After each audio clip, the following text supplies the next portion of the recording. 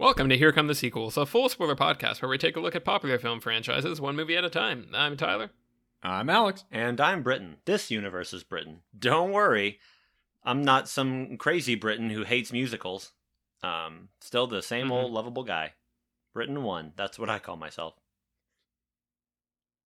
That's egotistical. I call it self-care. That's fair. It's wellness. Fair. And it is listeners, make sure to take some time out of your day to know that you are the number one multiversal you. exactly. That's what's important. Yeah, self-care means self-indulgence. But enough about my opinions of the internet. Somewhere out there is a version of you who did fail that math test. Yeah. Or failed it worse if you also Somewhere out there is a version of you that never heard of this podcast and isn't getting to enjoy it right now and is missing out on all these great jokes. What a punk. What a loser. Ugh. Oh, I don't even want to think about them. Mm-hmm. And if you ever see them, you should let them know. And that one doesn't get to hear us talking about this. Yeah.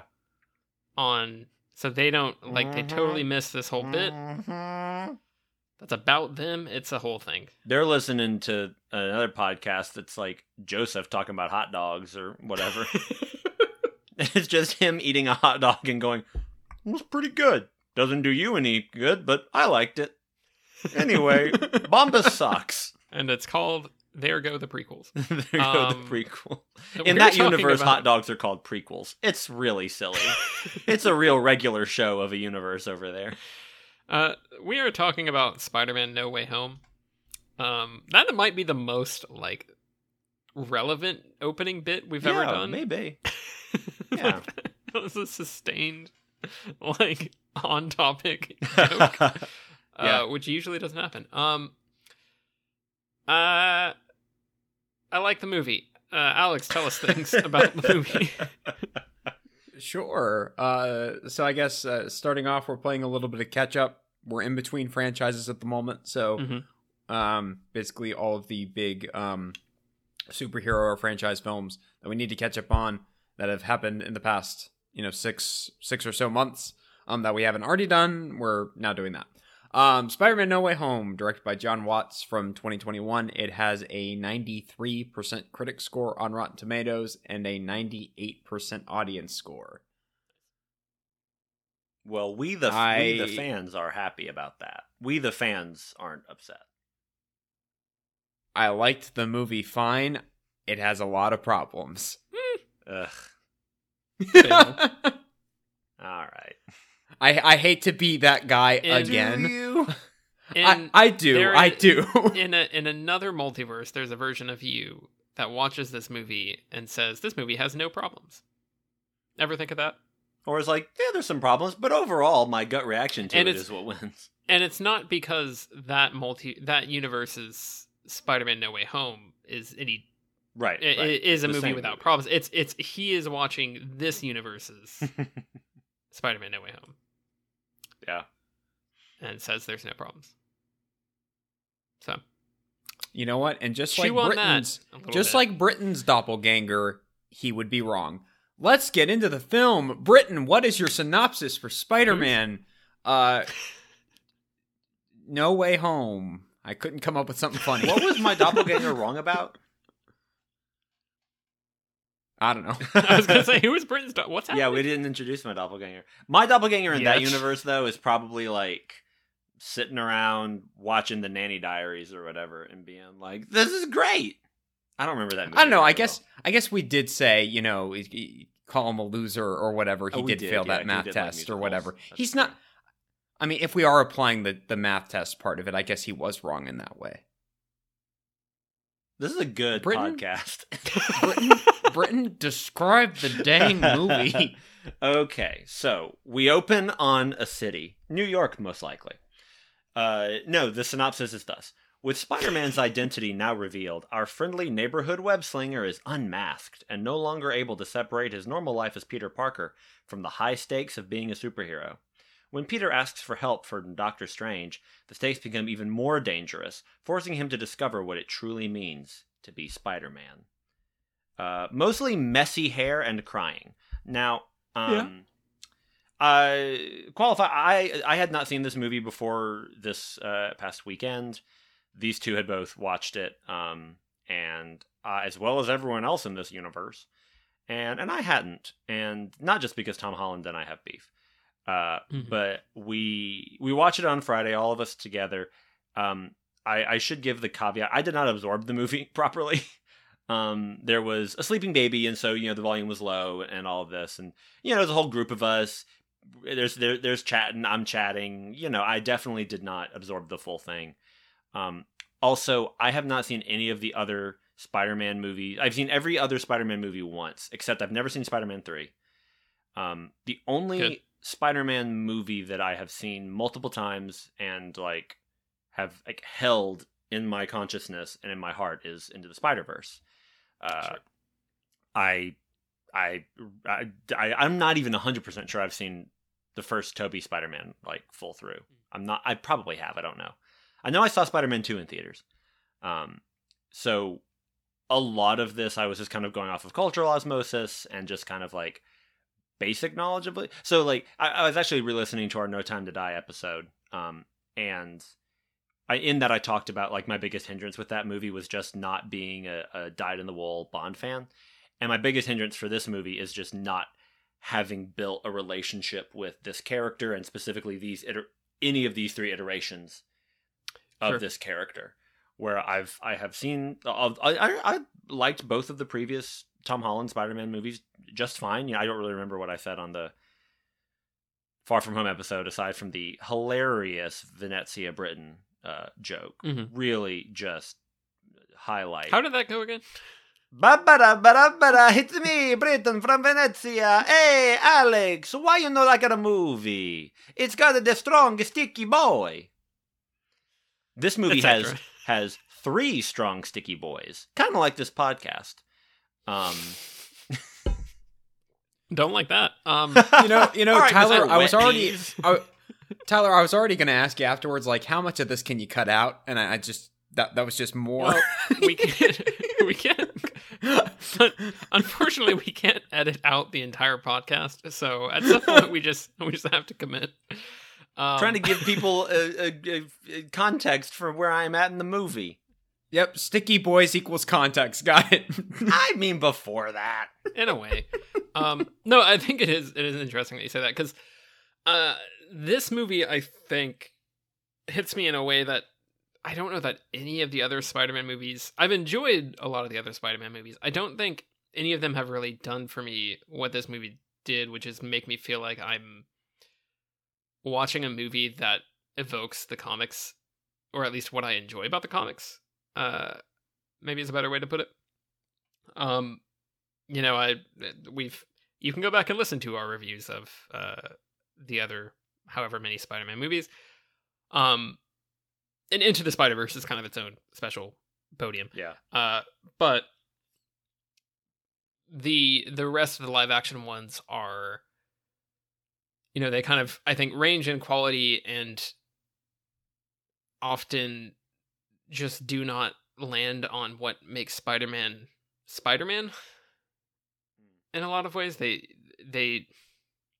I think with the Raimi movies, they really kind of sit in the same vibe as the 60s era Spider-Man and don't really evolve to explore a lot of the other really interesting things. I'm not a huge fan of Tobey Maguire in those movies necessarily, as much as we do meme about him and enjoy the idea of him, and he is fun in this.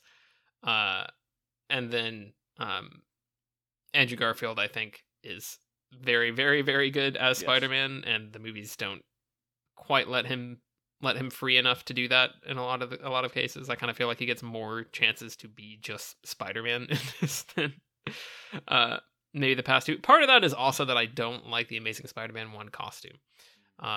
We could sit here a while and explore all my thoughts about Spider-Man. The long story short is that I don't have a ton of investment in these characters, and even Tom Holland's Spider-Man, I really enjoy seeing a young Spider-Man taking up the mantle. I don't necessarily...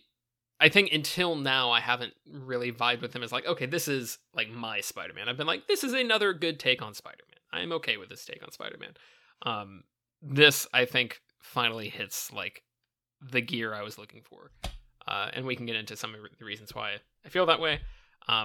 Definitely, it is a messy movie. There's 15 characters to keep track of. Yeah. It's not quite true, but there's a lot of characters to like keep track of that you kind of have to know. And I think not to like Alex circumvent your thoughts and the many things that I'm sure you want to get into. I think on a broad level, you have to sort of let the continuity of the other movies be slippery in your brain and just be like, these are the characters from those movies. Don't think about it too hard. Yeah. They're here now. They're doing a thing, and roll with it. And I think on that level, it's chaotic and there's quite a lot going on, but also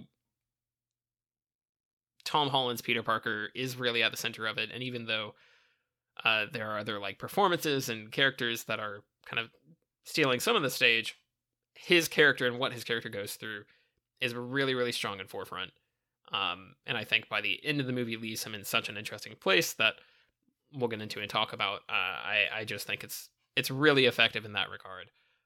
And a really interesting way to get him there, considering, you know, the Spider-Man is baked into the Marvel Comics universe. Like, that Spider-Man he's right there alongside the Avengers, kind of in the first 2 or 3 years. He's just one of the heroes. He's always been a loner. He's always been beside all the other heroes going on, and he's just doing his own thing. And so he has all this kind of baked in history, where this is, you're introducing this character later into the series, so you're having to kind of figure out how to get him to the place you want him to be, from like a motivational standpoint, when there's all this crazy stuff going on. There's multiverse stuff. He's been through Endgame. Like, you have to navigate getting him to the Spider-Man that you want to see, from being just a kid who has no idea what he's doing. And I think it does a really good job of that, of making, like, I think that's why I kind of resisted him a lot for much of the movie, or for much of the previous movies, in terms of being like, this is the Spider-Man I'm all in on. And I think this finally gets us there. So we'll dive into some of the key points that deal with that, but I think ultimately that's my takeaway from this. Yeah, Alex, you said that Garfield is your favorite live-action Spider-Man, right?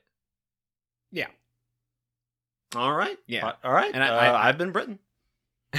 And I still hold to that. Yeah. I think that's probably, I think from a performance standpoint, it's hard to argue. Like, he just embodies the character really well, and it would be lovely if he had a movie that really sold him to me as, like, literally the end of Amazing Spider-Man 2 is still one of the top Spider-Man moments, like, for me in any movie.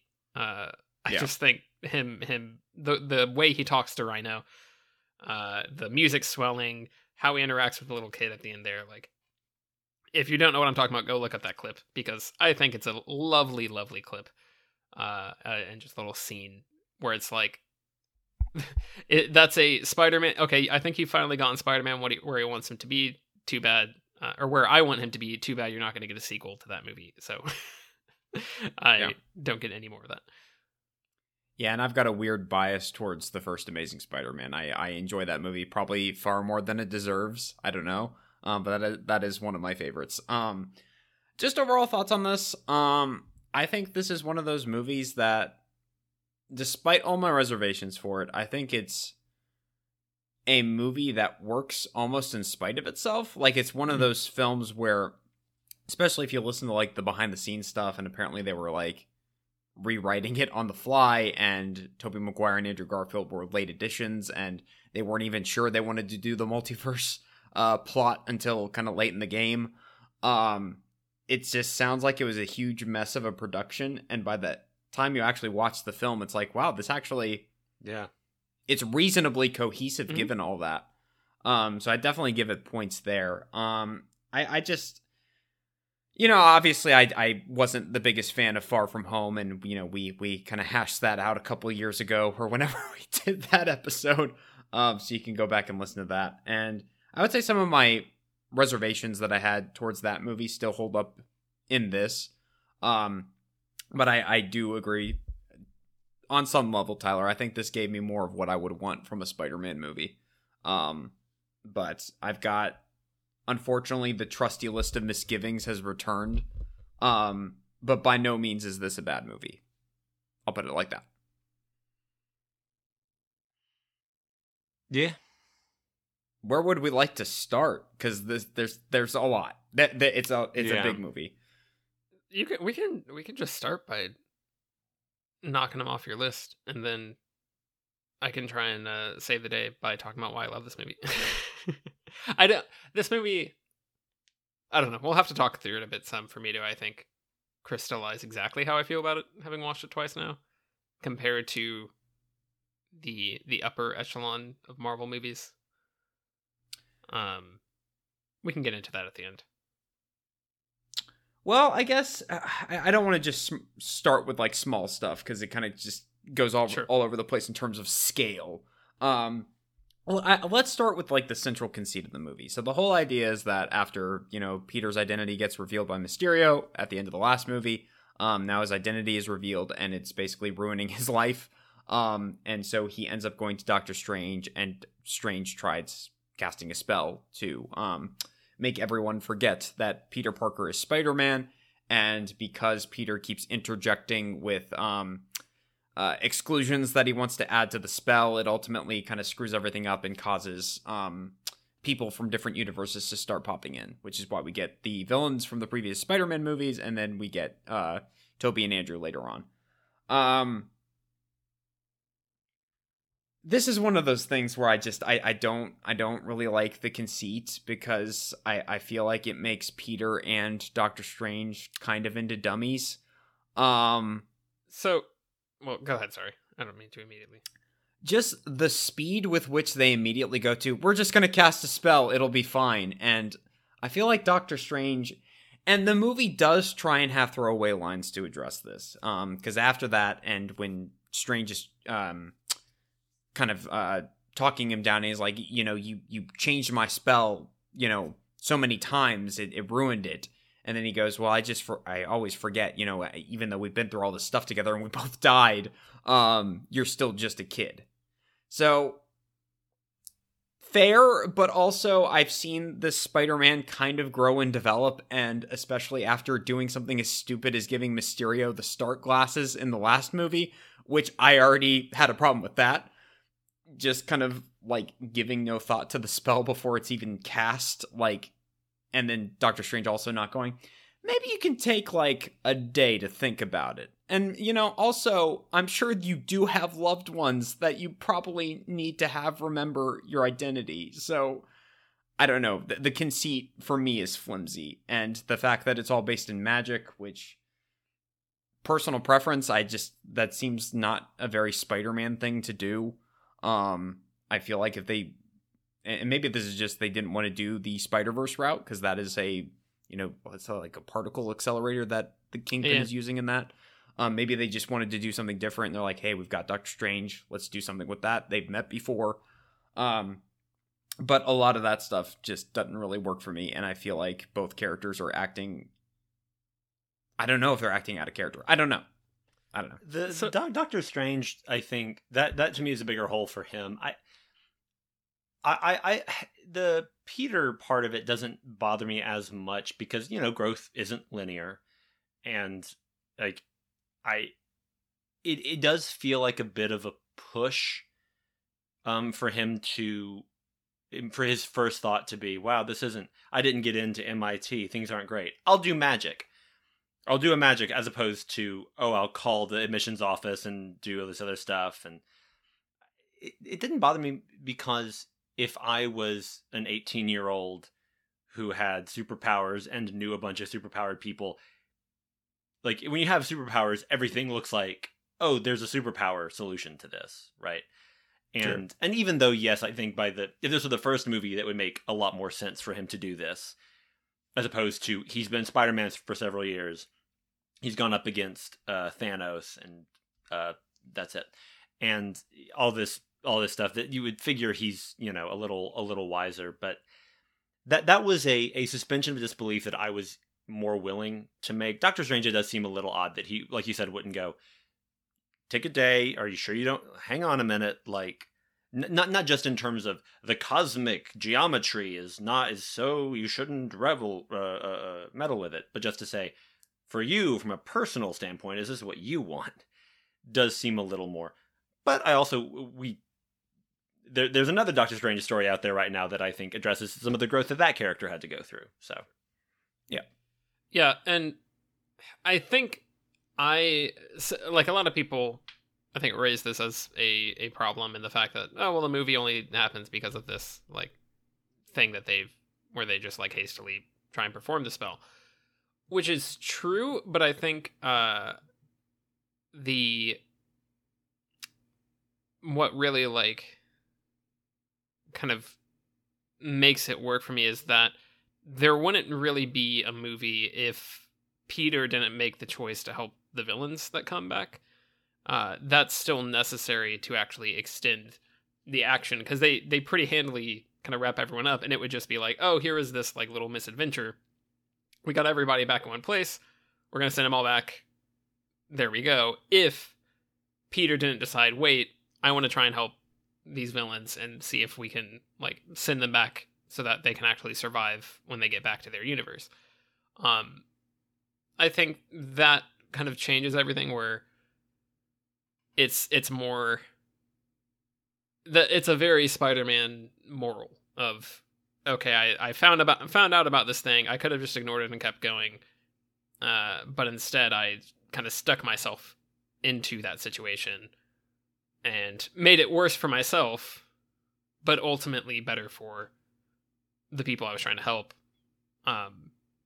So I think that's why that doesn't stick with me too much as an issue. Like, it would be one thing if the villains just showed up and everything went crazy from there, and, like, the spell continued to break or something like that.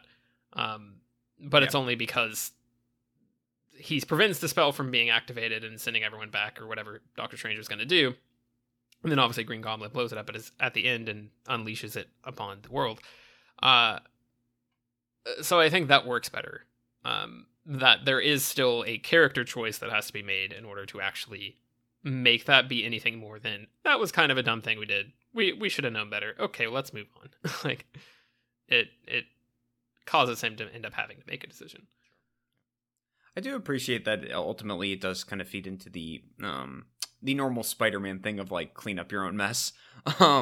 So I like that, but at the same time, like, I watched the opening Doc Ock bridge sequence, and he's saving the MIT lady, and she's like, you're a hero, and I'm gonna get you and your friends back into MIT. And she's just throwing heaps of praise at him. And I'm like, it's his fault that this happened, that you almost died. Like, he doesn't deserve any praise for this. She also doesn't know that, though.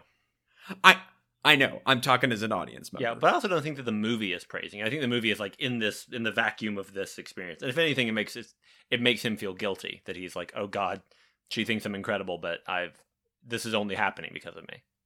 Sure. And the movie does call him out on being a dummy, because, you know, Strange is like, you didn't try and talk to admissions, like, what is wrong with you? And also MJ, and I forgot that this scene happened, where kind of after he reveals that, yes, we tried to use magic to fix this situation, she's like, you know, maybe next time you can run this by me and Ned. That way, you know, we're a team. We can kind of operate as a team. Maybe that's the more mature thing to do. And I'm like, I like all that stuff, and I think all of that stuff makes sense as character responses to this thing happening. I just don't completely buy the thing happening. Sure. I don't know. And the fact that, you know, Tyler does lead into other things, but I think the fact that the movie does initially hinge on this happening, that kind of bothers me and affects the rest of it. That's just me. Shall we move on? I guess the next bit that I want to talk about is just kind of the villains getting pulled in. And Tyler, I know you've already kind of addressed this. The continuity it's not like completely thrown out the window in terms of villains getting pulled from what time, and I do think it tries to be consistent with that stuff for the most part. But it seems to me that it's a little muddled in terms of when the villains are pulled and just how much they know or remember from their universe. Because like the idea seems to be that the villains get pulled at the moment that they discover that their universe is Peter Parker as Spider-Man, because that is what the spell is hinged on. We can talk about why the Spider-Men from the other universes are pulled in, because that, I don't know if that makes sense. But like we start with Doc Ock, and he seems very confused, and he still thinks that Peter has he's destroying the big fusion reactor at the end of Spider-Man 2, which I don't know why Doc Ock isn't asking, like, why am I at a completely different location? Why are you in a different suit? Like, he's not asking any of those questions. He's just like, where's the machine?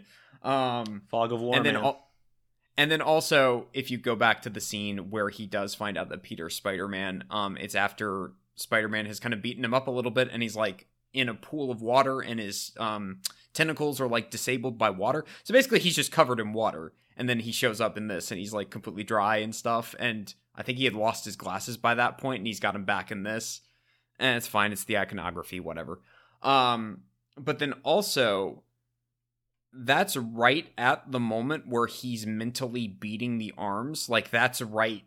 And I guess it's right before Peter gives his little speech about, like, oh, sometimes you have to give up on the things you want the most, and that's character arc. But I don't know. That seemed a little weird, and they don't really... it's kind of you have to check on Electro and why he knows that Peter Parker is Spider-Man. Apparently the idea is that in Amazing Spider-Man 2, right as he gets destroyed in the big electrical machine, whatever, he basically connects with the internet and like becomes omniscient or something, and that somehow makes him understand that Peter Parker is Spider-Man. That seems like a very flimsy thing. But yeah, I think I don't know. I think it just comes down to there's too many villains in this. I think particularly with the fact that they couldn't get back Thomas Hayden Church or Rhys Ifans, the fact that they're just doing voice work and just don't have them in the movie. Just have like 3 or 4 villains and leave it at that. Yeah, the previous stuff, and obviously I haven't seen, I wouldn't have known about the original movies, but that stuff didn't bother me. Sure. I do think fewer villains could help a little bit, but whatever.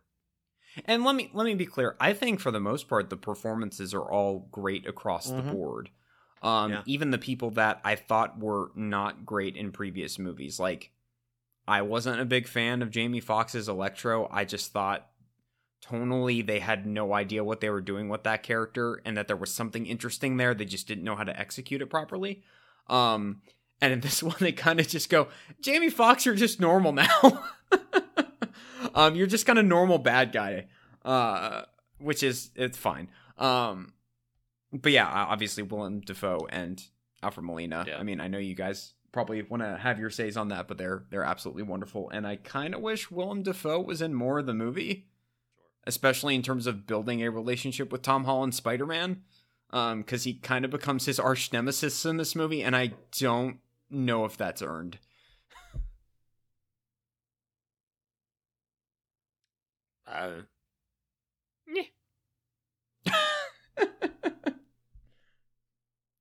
Is this an awkward silence of we're trying to think of how to reply to all that because I just like word vomited stuff, or is that a move on with the list, buddy? I will have to talk off mic, Alex. I'm just thinking how our friendship can go on. Our studio guys are telling us move along. All right, I guess we'll keep that going. No, I Jamie Foxx in Amazing Spider-Man 2 is the reason I became a podcaster, and to hear you besmirch him this way. Look, I was just upset that Dr. Kafka from Amazing Spider-Man 2 didn't show up. That's really what this whole grudge against these movies is about. Where's the main MCU universe, Dr. Kafka? What's he up to? Yeah, also, who's Dr. Kafka? Is he like researcher Miguel from Resident Evil? The evil, probably, I don't know, vaguely German mad scientist, when Electro is like put in prison, he's like watching over him. It's that's the scene where he goes, "Don't you know I'm Electro?" Okay. I'm looking at a picture of him. This guy rings 0 bells, but he does have quite a face. Oh, Martin Chokas. Okay. Oh, I know this actor. Yes. Yeah. Cool. All right. Yeah, I mean, the main thing that I don't know. I mean, I feel like the main thing I would have to, because again, this is just not context I have other than I like Willem Dafoe and Alfred Molina. Sure. I guess that the next kind of big complaint I have about the movie, and this has been kind of building through all of the Spider-Man movies, the MCU Spider-Man movies. So I guess Uncle Ben's death either didn't happen or doesn't mean anything in this universe, because we kind of just use Aunt May's death as with great power comes great responsibility lesson. Which, yeah, I think at a certain point I kind of had to kind of step away from it and go, this is just a different interpretation. Just like, you either go with it or you don't, and I was trying to go with it. But I've been complaining about that since the beginning. I needed some sort of confirmation that yes, Uncle Ben did die, and that was a huge tragic event for Peter, and that caused him to be Spider-Man. And that is not really addressed in this, and the fact that they really try and build up, no, Aunt May and kind of her moral code is what inspired Spider-Man. It feels just weirdly retconny, and it's like you guys didn't want to deal with the issue, and you're trying to deal with it at the last second. I feel like what might have helped, because I don't even know if this is the truth, but it's very possible that Uncle Ben never existed in this universe, that Aunt May is his mom or dad's sister, and she was just a single lady. And, yeah, that's true. You know, that she just never married a Ben, and so he never had that relationship. But in which case it would have been helpful for there to have been some kind of confirmation about, like, or, you know, Aunt May having some line in some movie about, like, oh, you know, your brother and I, or your dad and I, when we were growing up, da-da-da-da-da, and I never got married. And this is, I think, something that, like, there's definitely, like, pros and cons to laying the track for this universe, like, as they are going along it. Because there is a line in Civil War where I think Tony Stark is talking to Peter, and Peter's like, well, you know, I found out, he talks around great power, great responsibility. He's like, I found out that if you can do the things that will help people, and you don't do those things and people get hurt, that's on you. Like, there's a line that's very clearly like, okay, we're kind of thinking there's going to be some sort of flashback to Uncle Ben at some point, or we're going to kind of get some more context on that. And they never really fill that in. We kind of just continue along in the Spider-Man movies as if that's not really a thing. I don't know if I'm forgetting any other references in, like, Homecoming. In Far From Home, the suitcase that he has Ben's initials on it, and that's it. Okay. Does it say BP? Yeah. It might just be from his favorite gas station. That's true. I mean, I was going to say, like, it could mean anything. Like, it doesn't have to mean Uncle Ben, which is why I find it frustrating. Yeah. He could have a grandfather Ben. He could have the actor Bryce Pinkham might has his briefcase. Yeah.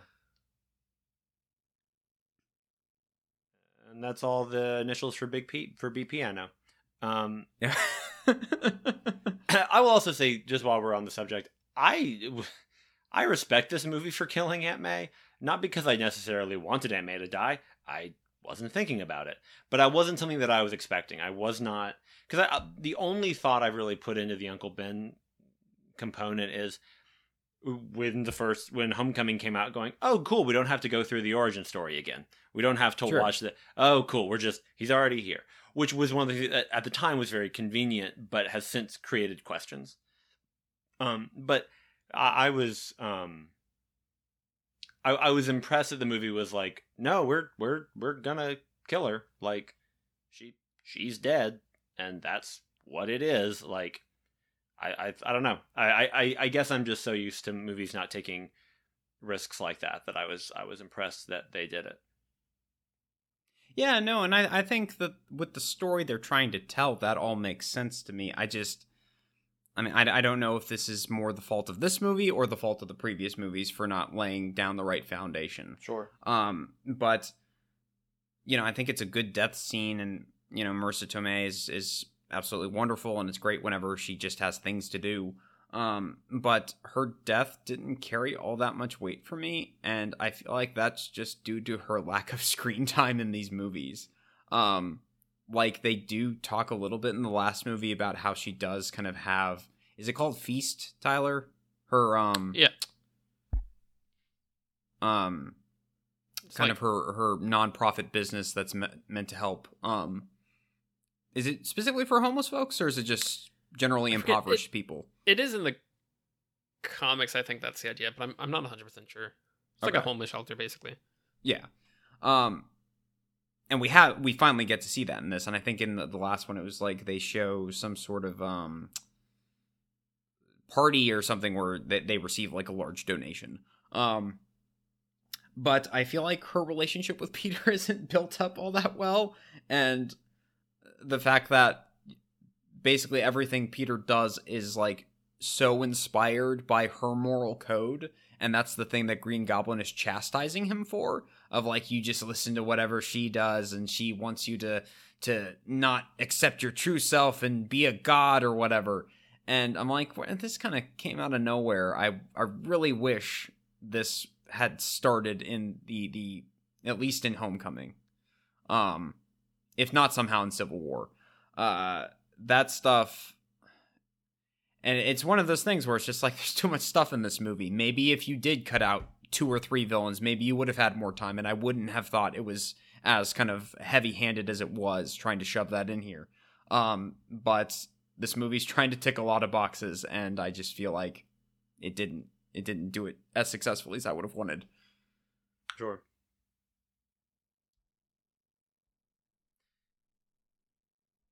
What's next? My next thing is that Ned having magical powers is annoying, and I'm tired of characters just kind of getting powers and stuff without putting in the work. I saw Doctor Strange. They specifically talk about how it takes years of practice to get good at magic, and Ned's just good with it, and I didn't like that. And it is played for jokes, and that made it more frustrating to me. Yeah, Ned is a character I've struggled to attach to anyway, so. That did really feel like, we have to give this actor something to do because people like him. And I do like Ned. But I feel like, particularly when they do talk about he's the guy in the chair, make him the guy in the chair. Right. Have him do things on the computer. Have him typing away on the keyboard. Oh, I gotta hack the thing. Oh, I'm on your comms all the time. Not, I've got a sling ring and I can use it with 0 experience because my grandmother is magical. Do you think it would have been better if at the end of this movie, Willem Dafoe had shown up at Jacob's door and shot him in the spine? And then he was wearing like a big hat and a Hawaiian shirt, and he took a picture, I think. Yes, please. Yeah, and then in the next one, he becomes like Oversight or whatever is his name. Okay, I wouldn't have wanted that, but I do want the picture of Willem Dafoe in that outfit. Yes. Maybe even as the Joker. I feel like that's a nitpick. I think that it's fun, and also he's bad at using the sling ring and fails multiple times. I think it's cute. Plus, you got the portals callback. It's like, oh, here's more surprising people coming through a portal. They're harkening back to what went on in Endgame. So I think that's fun. I don't think there would have been time for him to really be kind of the guy in the chair. I imagine they'll do more with him, but maybe not. Maybe that'll just be like, oh, here's a silly, fun, like, one-off thing. I think the movie's tone allows that to be acceptable. And I don't think he's going to be like the Sorcerer Supreme in 10 years or whatever. I think that's just kind of a fun thing that happened in this. Sure. I thought it was a little too inconsistent with the rules they had set up. And I guess that feeds into my kind of last major point. I think the rest of it is mostly just nitpicking, so I think that's when we can actually get into positives. So I apologize for all of this. I think ultimately and Tyler, please try and explain this to me again, because you tried to when we watched it, and I still wasn't sold on this. I feel like the overall spell logic, and particularly at the end, the kind of magic spell that's supposed to fix everything, doesn't make sense to me. And once again, it's a situation where I know they're under the gun because like universes are caving in on them. But it still feels like maybe we could take a quick breather and talk with everyone about this. Hey, Toby, Andrew, what are y'all's thoughts on this? I'm about to make a pretty big moral decision here, and you guys seem to have had a few rounds with that sort of thing. I know he talks to MJ and Ned first, so that was nice. At least there was something there. But so the idea is that the universes are caving in. Right. There's like basically all the universes are converging on them with people that know that Peter Parker is Spider-Man. Yes. So that's just causing a whole bunch of imbalance in their universe. And so Peter asks, well, can we not just cast the same spell again to be like, people forget that Peter Parker is Spider-Man? And Doctor Strange says, no, it's too late for that. Which he doesn't really expound on, right, Tyler? I think he kind of just leaves it at that. Right. To my knowledge. And then Peter goes, well, how about we just make everyone forget about Peter Parker? Right. And I feel like let's like give it 30 seconds of thought. You could come up with a better spell. And why can't you just use the same spell and just like fix everything? So, and also, why can you not then say, okay, if I'm gonna, because we showed that you can add disclaimers to spells. You just can't do it in the middle of them being cast. Just say, hey, Doctor Strange, make everyone forget that Peter Parker exists, except for the two people down there and maybe Jon Favreau. So the idea, I think, behind the spell being altered is like the more stipulations you put on that, then the more unstable it gets. And so even just that spell happening allowed for the villains and for the other Spider-Men to come in.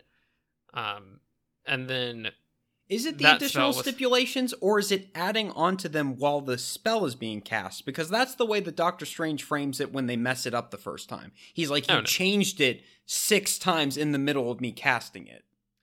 Maybe it is, but either way, I think... And let me explain this, and then I'm going to say why I don't think this logic is going to help you, and also why I think it's very similar to another argument we've had before. Teaser. Sounds good. I will shut up.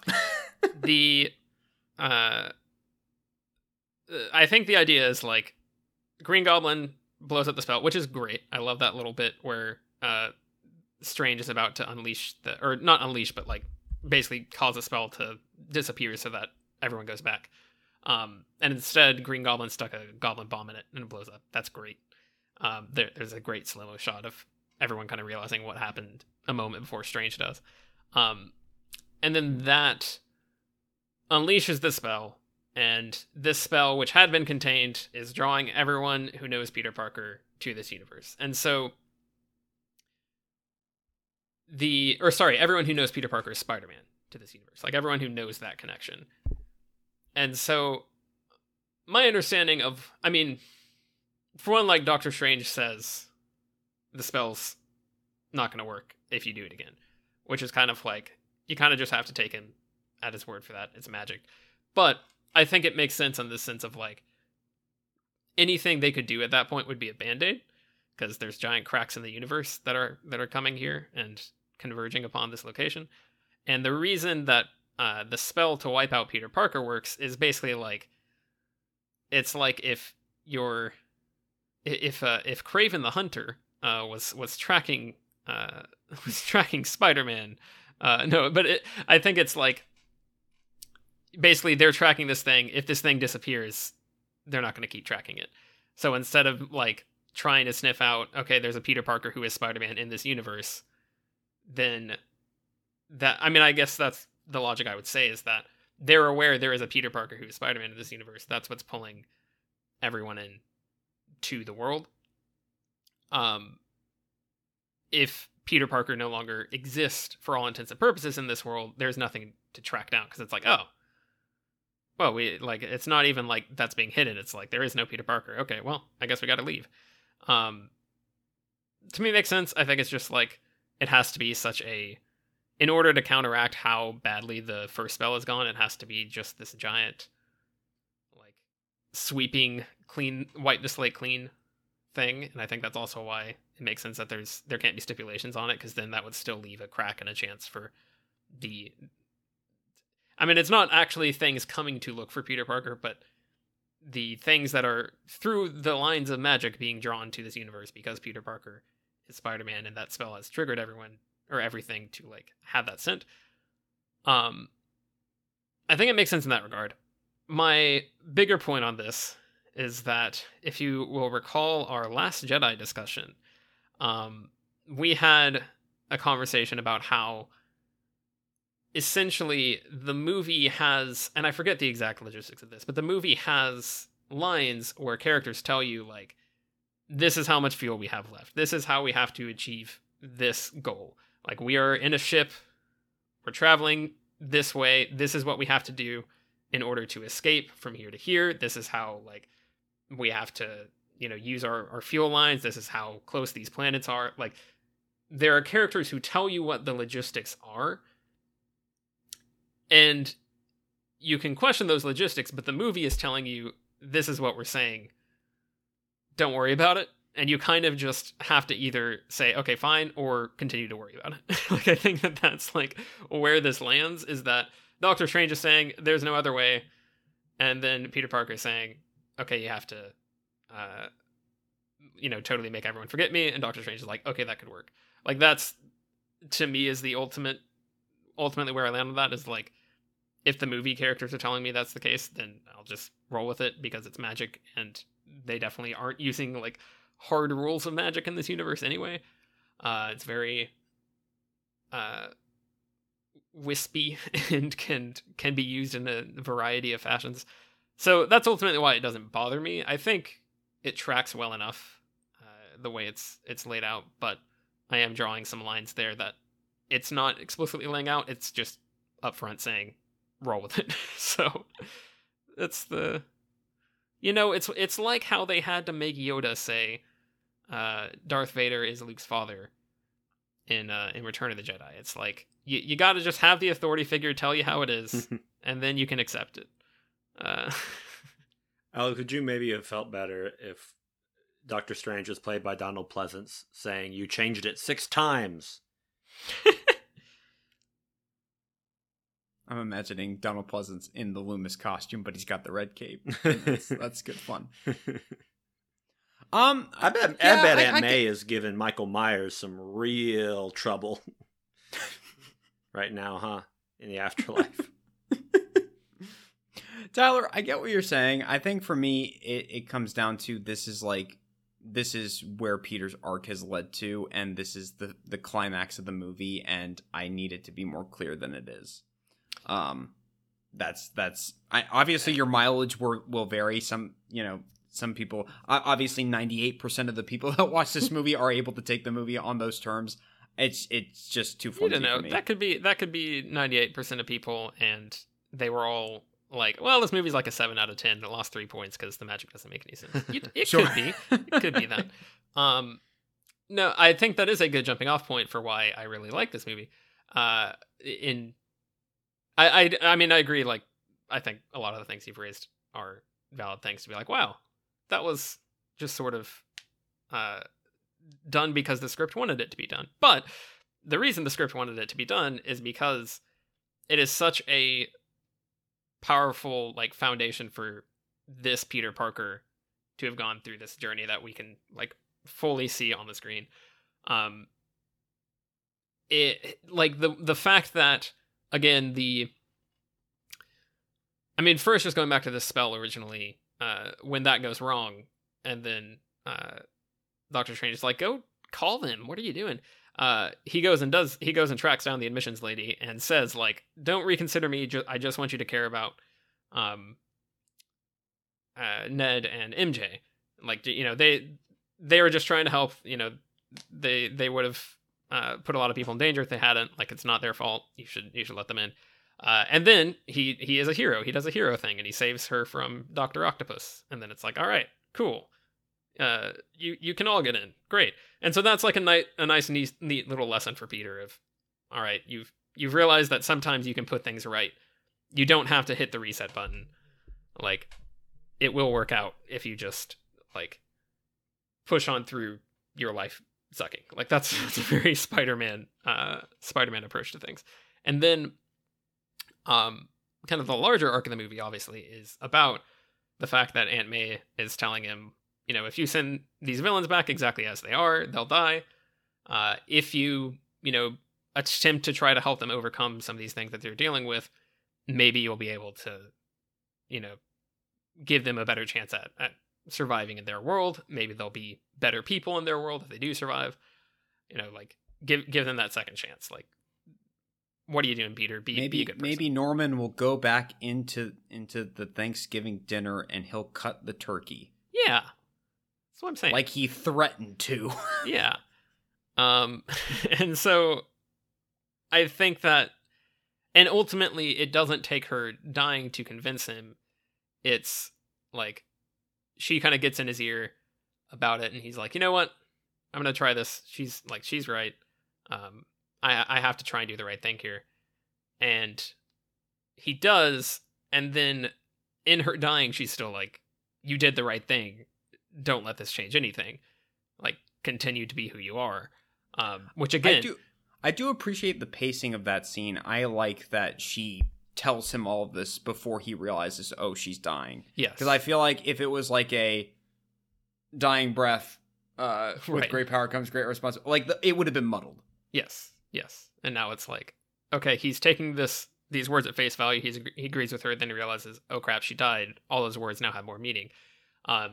And that means that, again, he's had this much larger lesson of, here's a really terrible thing that just happened to you. Don't let it stop you from doing what you know is right. Like, don't let it stop you from continuing to push through and kind of have a determination to be the man you want to be. And obviously that kind of ties into the end where he almost kills Goblin, but then he's like, in revenge, but then he's like, no, I'm going to stick to what May would have wanted. I'm going to cure him. We got to talk a little bit about Willem Dafoe because, dear Lord, he doesn't have quite as much to do in the movie on a second viewing as I felt like he did on the first, but that's probably just because of how much of an impact he left with me on the first viewing. Because, man, he is a good actor. Mm-hmm.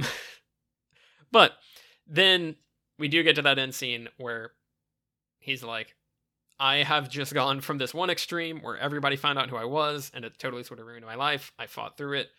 I you know, have lost a ton. Like, he's already lost Tony Stark before this. Like, he's already not, you know, in the best place in general. He's lost some mentors. He's lost, like, resources in terms of some of Stark's tech, things like that. So he's already kind of on this path of being stripped away of everything that he's relied on that's helped him be a hero. And then he gets to this point and says, I will literally throw it all away if it will save the universe. Like, I will completely up in my life. Like, I'll throw away my relationships. I know it'll hurt. It won't hurt my friends because they won't know a thing, but, like, they don't want to lose this relationship. Doctor Strange doesn't want to lose this relationship with Spider-Man. Like, I don't know. I just think that is, it's a really great choice to make Peter Parker make. Again, it's a very Spider-Man thing. It's a very, oh yeah, you just have to, like, do the thing that sucks, man. And he does. And we end the movie with him kind of totally stranded. We can talk about the end scene. Maybe we'll put a pin to that because I just talked a lot. But the end scene with him and Zendaya. But basically he ends the movie like, all right, I've thrown it all away. I'm going to start from the ground up. I'm knitting my own costume. I'm going to be a hero, you know, kind of with no like things propping me up. I have no safety net. I've totally, you know, I'm somehow affording an apartment that probably is $5,000 a month. And I'm I'm gonna be a hero and I'm gonna figure it out. It's a really like it's the kind of thing that really helps the character mature up for like doing some storylines that I'm assuming some darker storylines they might want to do. I think there is something to be said about the fact that they waited until now to really kind of make this happen and hit that next gear with who Spider-Man is. But it is the kind of thing where it's like, did you really need 3 movies to tell this story? And I don't know that necessarily you did. Again, this is a multiverse cinematic universe thingamajig that they are kind of just going along and lopping on one movie at a time. So I get that not every arc's going to be clean and straightforward. But ultimately, I like where we leave Spider-Man. That's my main point. Yep, and with hopefully only one suit. It seems like it. I know that I've been like nitpicking about this. It just, the only reason it annoyed me was that in Far From Home, it felt like every single scene he had a different suit. Yeah. So I could like never appreciate any of his suits because I don't know. It's my own little bit of nitpicking. I agree with you there, Britton. And the sad part is, like, I don't think I personally don't like any of his suits until literally the last one he gets in this movie. And even then, I don't feel like we get a clear enough shot of it. Sure. I almost do feel like that is the point. In this movie specifically, I think in the last few movies, they were kind of just messing around and being like, he's got this suit, he's got an iron suit. I think this one really ratchets that up to be like, this is a Spider-Man who is relying a lot on other people's things. Sure. Yeah. We're left with him at the end, sort of totally taking responsibility for himself. Yeah, that's a good point. Taking great responsibility for himself.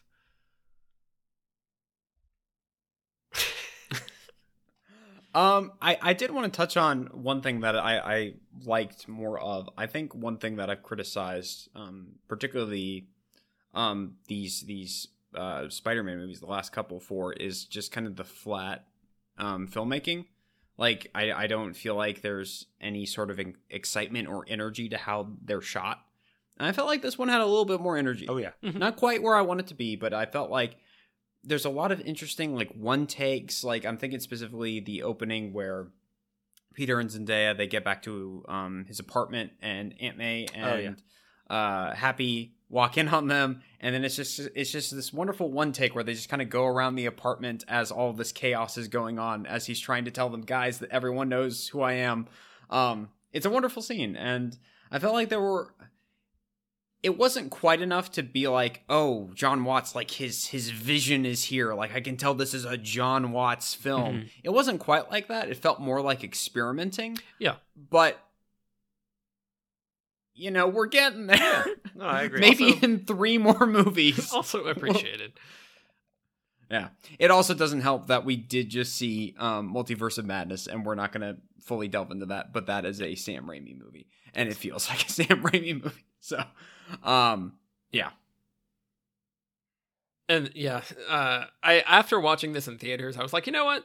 I'm okay with John Watts as the Fantastic Four director. I was kind of not totally sure about that. This definitely made me feel like that was a better possibility, but then he's since announced that he was stepping away from that. I think doing a Star Wars show now and apparently taking some time off. I'm going to do a Spider-Man again at some point. Britton, you sounded so excited with that. Oh man, listen, men who like Star Wars and 80s coming of age movies have too long not had their voice heard in Hollywood. Finally, I'm going to see something fresh and original. That is the Star Wars show he's doing. He's doing Stranger Things in Star Wars.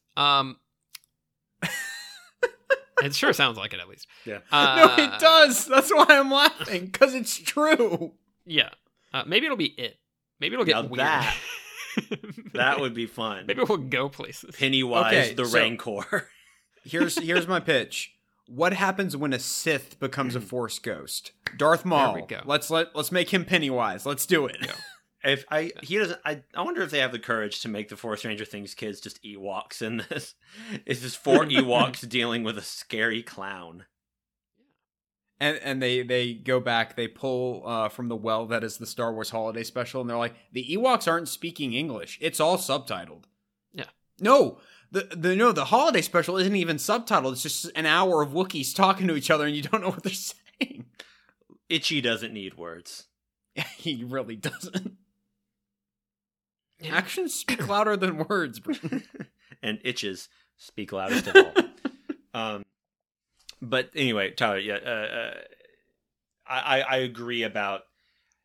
I thought this movie was slickly directed, and a lot of hay has been made of the Marvel directors don't actually direct the action sequences and all that business.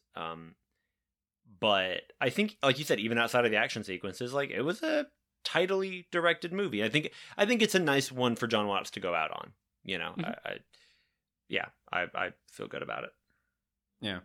I am still disappointed with the action scenes themselves. I still feel like they're not quite where I want them to be. I feel like the fact that the 3 Spider-Men fighting all of these villains, that's not the most interesting action scene in the film. I think that's kind of a problem. Yeah. That should be the coolest thing I've ever seen, and it's fine. It's pretty cool. I like it. It's fun. It's fun to have everyone like passing off the items and being like, and being like, oh hey, we've got the thing to cure the lizard over here. I'm gonna chuck it between some things, and also Andrew Garfield's gonna get to save MJ, and he's gonna cry about it, which is a fun little moment. It's genuinely a good moment. There's lots of little bits and things in there that are fun. I mean, it's kind of like the in-game after the in-game battle after Portals, like after the Thanos, Thor, Iron Man, Captain America fight. It's like that fight's pretty neatly choreographed and has a lot of cool stuff going on, and then it kind of gets into a lot of like big craziness happening, and it loses focus on some of those cooler moments. There's still some stuff there, but it definitely goes more to that of like, here's character beats instead of like, here is a fully orchestrated action sequence. So I don't know, I would agree.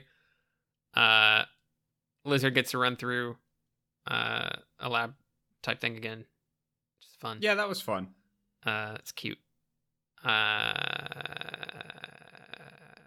Sandman does a lot of swirling. Right. Sandman does some swirling. A lot of swirling around. A lot of murk. Yeah, it feels so weird because on a technical level, the special effects are on average better than they were than most of the other Spider-Man movies. Right. Like, just in terms of consistency, and like if you go back and watch particularly the giant Sandman at the end of Spider-Man 3, like that is rough. But I still feel like just the framing of the camera and the editing of it, there's something to it that's just better. I can't... Sure. I can't... Maybe it just is placement of camera, even if it is a digital environment. I don't know. And I think, much like Endgame, it's kind of the same deal of, like, we've got a billion characters. We don't know exactly what to do with this. We're just going to be like, here's some characters interacting. And here's a couple of moments that are fun in between all this madness. But what is fun that we haven't really spent a lot of time talking about is the 3 Spider-Men just, like, broing it up. I wish that was the movie. I wish both Andrew and Toby showed up in the first act, and it was just the 3 of them bantering for the rest of the movie. What's better than this? Spider-Man being 2. No, I completely agree. I talked about not really absorbing the movie so much, but I did fairly well absorb that stuff. I may just still be on a high from Tick, Tick, Boom, but like Andrew Garfield's really good in this movie. Mm-hmm. He's really funny. I liked what his jokes were, like what ad libs or scripted lines, whatever it was. I liked the things he was saying, and he said them really well. Like even just the way he goes, Peter 3 is great, and yeah, I just thought it was hilarious. I liked the way they referenced Toby and Andrew's movies. I feel like they did it enough without doing it, without it being like, oh, we're just going to sit here and they're going to hit every single meme and every joke and every, like, I really love that nobody, there's nothing about the dance in Spider-Man 3. I love that. And like the way this movie really, oh, sorry, go ahead. No, see, and I love all the stuff about how Toby can just shoot the webs out of his wrists. And the other two are like, what? That is crazy. What is, how are you doing that? Do you just make that? Like, all of that I thought was super fun. The movie is very light on Spider-Man 3 content, which I appreciate. Yeah, it's very mature. Maybe even lighter than lighter on Spider-Man 3 than is Amazing Spider-Man 2. Because like Electro is a pretty big part of it, whereas like Sandman's, I mean, he is the same Sandman, but it's not really. Yeah. Well, like, he's not talking a lot about, oh yeah, I was teaming up with Venom, and Spider-Man's not talking. Tobey Maguire Spider-Man is not talking about this jerk reporter guy or photographer, or whoever he's supposed to be, that was beating him to all the scoops or whatever. Like, there's pretty much nothing referencing it, so I appreciate that. I like how they have you get the hint that Tobey Maguire got to like live a happy life with MJ, that like he and Kirsten Dunst get to be together. That's the stuff I like, is particularly because, like I said, I thought there were some inconsistencies with the villains and how they were kind of treated. I thought Toby and Andrew were both handled perfectly. Yeah. Yep. And it's like, both of them feel like they're directly carrying on from their movies in very natural ways. And kind of them just relaying all their stories. And it's like, we're not going to get heavy into the details of what happened, but like Andrew Garfield's version apparently got kind of bitter and violent after Gwen's death. And the fact that he's like, no, I'm trying to keep you from doing that, from going down that road. And it's like, it all comes from a character place, and it all feeds back into Tom Holland's Spider-Man. That all is, if that was the stuff that came in at the last minute, they did that's clearly where all of the focus went in terms of the writing. Well, then, it was great. One that Toby is telling him, like, you can have a life as Spider-Man and yourself. Yeah. That like it takes time, but you make it work, and it turns out okay. But yeah, I loved all of that stuff. I do like that they did the joke. I actually didn't catch it. Tyler, you had to point it out, but when Willem Dafoe says, "I'm something of a scientist myself," like that's the good kind of meme reference. Like, that's not one that we're all tired of after 15 years of it. It's like, nope, there you go. That was actually one of the examples that I found kind of cringe-inducing, and I think that might actually be Willem Dafoe's delivery.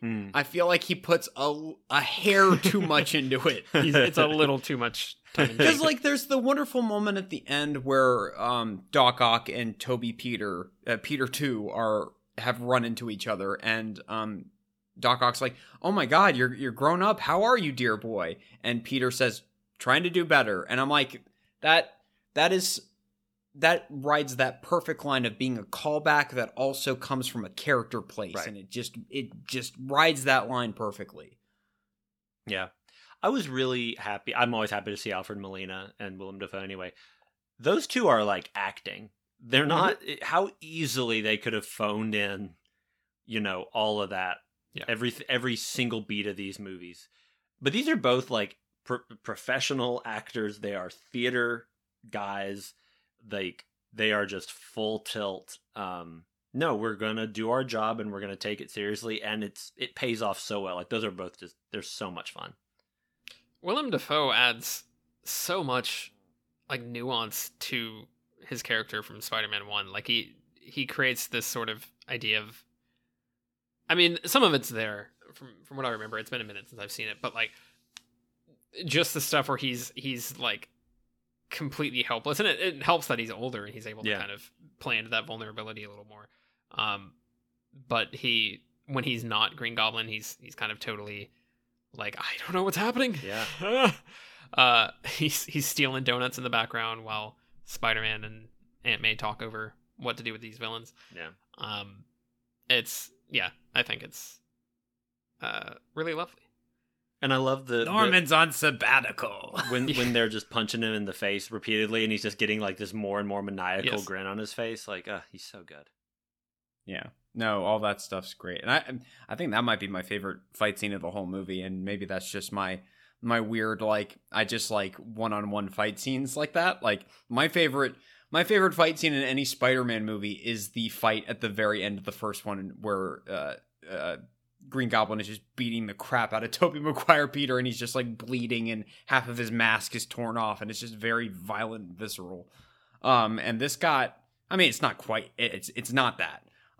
But it did have shades of that at the very least, instead of just CGI characters flying around. Yeah. And apparently Willem Dafoe did a lot of his own stunts, and he refused to kind of let a stunt double do it. And like, respect. Love him so much. Yeah. I do kind of feel frustrated, and we'll just have to see where they carry this. I appreciate on the one hand how with the last couple movies they've gone, we're not going to go to the normal well of Spider-Man villains. We're going to try and pull some different lesser known characters. So we're going to do Vulture, we're going to do Mysterio, we're not going to do the big ones that everyone knows. And I'm a little worried that they're going to keep on that path, which isn't necessarily the worst thing in the world, but I don't want this movie to end up being like a very firm message of like, no, the only These Green villains Goblin are off limits. Yeah, though the only versions that are valid are the previous ones that are only going to show up this one time. I want to see the MCU version of Doc Ock. I want to see the MCU version of Norman. And he specifically, Willem Dafoe has that line where he's like, you know, my company's gone. Somebody else is living in my house, and my son doesn't exist. And it's like, is that them signaling to us that it's not happening? There's not going to be an MCU version of Norman Osborn. I don't know. I already pitched Cole Sprouse as Harry, so. Here for that. I don't know. Yeah, we'll kind of have to wait and see. I feel like the obvious way to kind of have your cake and eat it too with that is to do Hobgoblin, who is like, what if Green Goblin, but had a color change, and is maybe a little bit creepier. Look, I believe that Mark Hamill actually voiced him in the 90s cartoon. Just have Mark Hamill be Hobgoblin. Just do it. Probably be fine. Don't give it Disney ideas about more things to make Mark Hamill do AI stuff for. Yeah, honestly. Look, if it's actually him doing stuff, I'm fine. But if you start messing with him, digital trickery, no. Right. Yeah. Cole Sprouse. Maybe it can be Taylor Lautner. I don't know.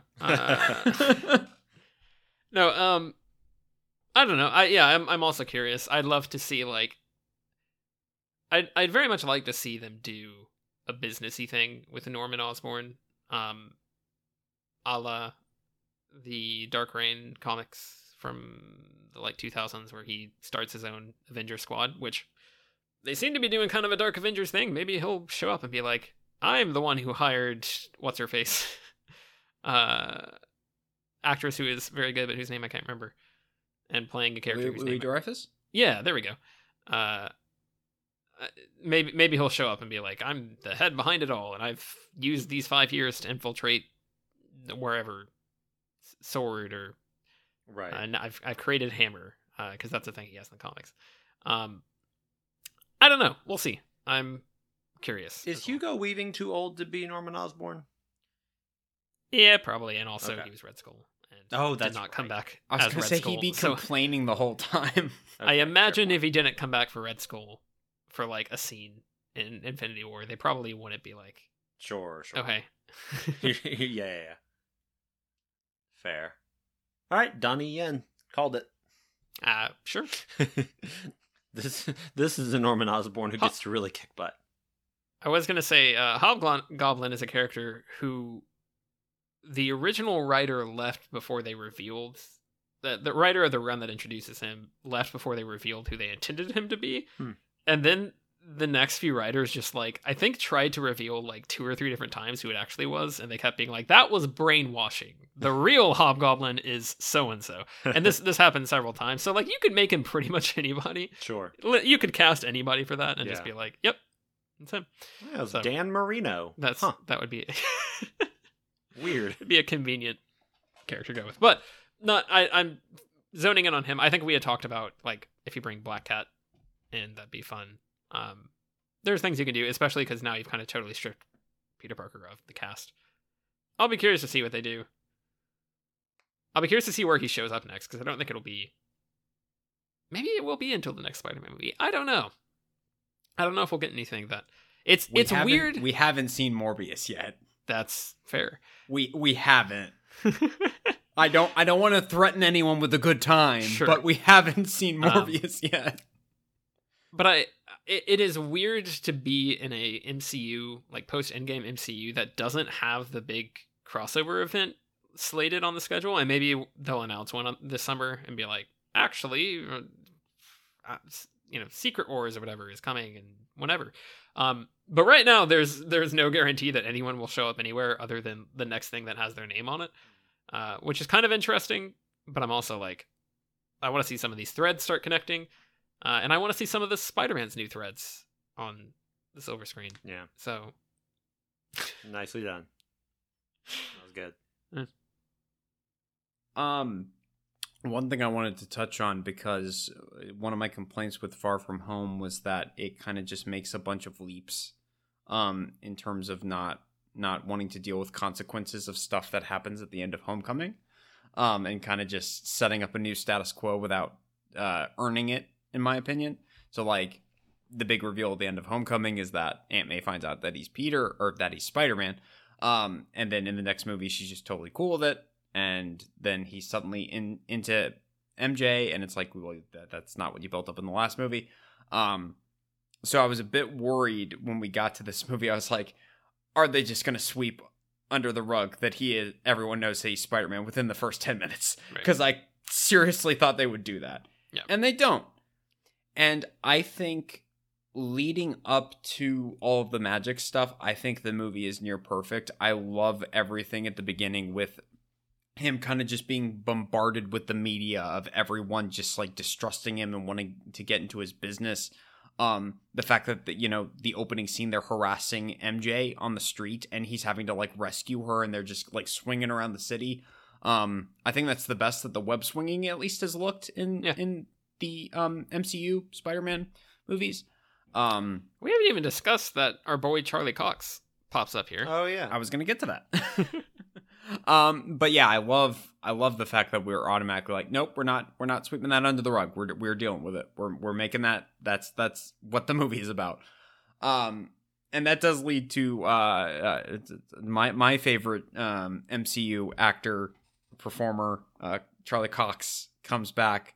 I don't know if it's technically the Netflix version of Sure. the Daredevil character, or if it's just we brought back Charlie Cox because people like him, but it's a different version. We'll see how that pans out. He's great. Yes, he is. I definitely think the idea with all of those is that they're just going to be like, these are characters. Don't they look familiar to these other characters you remember? We're not going to explain what they've been up to or where they came from. They're here now. Like, I think that they're just going to be like, it could be canon if you really want it to be. Right. I think and move if they're with not gonna actually address the movie or the Netflix shows, I hope that's what they do. I hope they don't go, no, they didn't happen. Right. Because that's annoying. Because like the Daredevil show is so dang good. Right. Well, maybe in whatever property they would cross over, Charlie Cox and Vincent D'Onofrio will have a long conversation about like apartment building zoning laws or whatever is Daredevil. I feel like that happened a lot in the Daredevil show, which I quite like. But there's a lot of municipal stuff in that show. This probably doesn't work, but I love the idea that all the Marvel Netflix shows just take place during the blip. I like that. I like that idea. I want to just retcon that. Oh, that'd be it's funny. like, this is what everyone was up to in a sad world. Yeah. It would be funny if the only Netflix character they brought in was Foggy, and like Daredevil never showed up, Kingpin never showed up, Jessica Jones, nobody, but just Foggy was walking around like, I can help, avocados, remember that joke? That almost would have been an even better build, because then you're like, did they just get him for a cameo, or is Daredevil gonna come back too? What's happening? Like if he had been Spider-Man's lawyer. Yeah. That would be fun. I did want to get y'all's opinions on this. One of the things that did kind of frustrate me about this, and it's really when it starts to turn into Peter needs to find another solution for this. I kind of wanted there to be like a courtroom drama aspect to this, because like when Daredevil shows up and he's Peter's lawyer, you expect that, but he basically just goes, and they can't tie you to the crimes. You're home free from a legal sense. Obviously, you still got harassment going on from the media and everyone around you, but from a legal sense, you're not under arrest or anything. I felt that was a little easy, Sure. and I felt that they were using this really, really surprising cameo to kind of distract you from that. Yeah. Which, He's a really good I'm not lawyer. going to completely complain, because I'll take it. I'll take more Charlie Cox. Give Yeah. me Daredevil, please. But at the same time, I was a little frustrated. Like, no, make him part of the movie. Like, give him more to do. I agree, but I think also to the point of the point you were saying of like, are they just going to sweep the fact that everyone knows Spider-Man under the rug? I was definitely like wondering and a little bit worried, because I wouldn't have loved this direction if they were just going to make him kind of Tony Stark 2.0 and be like, oh, he just owns that he's Spider-Man and everyone loves him, and Sure. he just kind of carries on, and that's just whatever direction we take this in. So I think that would have been more concerning if that ended up, because as it is, it's kind of just like, okay, this frees Spider-Man up to get the plot started. You could have just as easily been like, oh, he's under house arrest and he's sneaking out because the case is still under criminal investigation or whatever. Like, I think there's other ways you could have done it. I think it's fine to do it that way because it's not a big issue for the rest of the movie, and Spider-Man's off doing Spider-Man things the rest of the time anyway, so. Yeah. Yeah, I'm curious what Daredevil's going to show up in next. If it's She-Hulk or literally anything else. Maybe She-Hulk. I know that, yeah, people think Jessica Jones might roll up in that. The trailer just dropped for that. I think it looks fun. And I like Jessica Jones. That's it. Yeah. That's all I got. I don't know the Marvel. I'm not a nerd. I don't know this Marvel stuff. That's why I referenced Dan Marino earlier. Yeah. I'm such a jock. Uh-huh. How did we feel about Michael Giacchino's score in this? Good. Yeah. There's another Marvel score from the past few days that stuck with me more. Yeah. Sure. Talking about Moon I've Knight? been Because Moon Knight's general- score is real good, talking actually. about Thor 1. Yeah. Hey. Pretty good, too. I don't remember Talk that about movie that. at all. I don't know what I'm saying. No, that's genuinely one of my favorite Marvel Oh, is it? MCU score. Okay, well then I take it back and I replace it with Ant-Man 1. That's a fun score, too. Good though. lord. Marvel All right, has so- okay scores. No, They they just do. need... They do. They need more direction. I was They gonna say, need Tyler, some- what's a bad answer we can give him? What I do don't we know. Greatest Showman. Keep going. got? Okay, all right, There we all right, go. fair. My least favorite MCU movie. Yeah. Correct. Giacchino's just kind of a very mixed bag. It's, I mean, we'll talk about another of his scores that's absolutely wonderful in a couple of weeks. But he kind of just Morbius? Up. yeah. Sometimes he like shows up to play, and sometimes it's just like, I'm just making another score. It's fine. Yeah. And for this one, I think one of the things that frustrated me the most was that he started pulling in themes from the other Spider-Man movies, and then he just like they're very bare bones and they only last like a few seconds, and it almost comes off as like, did you guys just rip that directly from the other movie? Like it wasn't reorchestrated or anything. It's not an actual part of Giacchino's score. Because like there's a wonderful like, I think it's the bit where maybe Max and Andrew Peter have a heart-to-heart, which is a wonderful scene between the two of them. And I think it starts to play the theme from the first Amazing Spider-Man, not the second one, not the Hans Zimmer score, which is weird. But I prefer the first one. So there you go. I did not catch that at all. But it doesn't last very long, and I'm like, wouldn't you want to give like each Spider-Man like a big hero moment where their fanfare goes like full blast? I don't know. Yeah. Because I felt like Doc Ock, when he showed up, that started to happen, and then it got pulled back like immediately. Yeah, it's a little strange, and I feel like definitely he's had ups and downs in terms of, referencing his scores. Like his... I don't want to say this as bluntly as I say it, because I feel like there's probably more to it that I'm not getting, but his Doctor Strange score is his Star Trek score, or at least his Doctor Strange theme, I should say, is his Star Trek theme with like more kind of mystical sounding instrumentation. Yeah. It is, I think, pretty much the same beats and like It's very close. Yeah. it's weird. And so I think he kind of comes and goes with how well he kind of incorporates and builds on past stuff. But of course, he's also done stuff like Up and Inside Out, which is like, those are really beautiful, incredible, lovely scores. So it's hard to pin him down. Like you said, sometimes he's like, I'll get a paycheck. And sometimes he's like, yes, it is. I mean, I'll keep harping on this Super 8. I absolutely love that score. He did also, I believe, do the Marvel fanfare that is currently being used. Oh, okay. I didn't know that was him. Because I think that was before Doctor Strange that they rolled that out, and that was maybe the first MCU that he did the score for. That would make sense. I want to say it was. I don't think that was the first one that had that opening fanfare, but it was.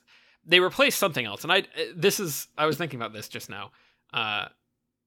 The Marvel fanfare that they used to have, which I do not remember who made that one, was replaced by this, and there's a big controversy because everyone was like, the old one was so much better. And now, like, if you hear that Marvel fanfare, like, your brain just immediately is going to see the images of the Marvel Studios logo and all the characters flashing and the different, like, colorful images of all the characters. Like, it's instant. So, I did think that was interesting.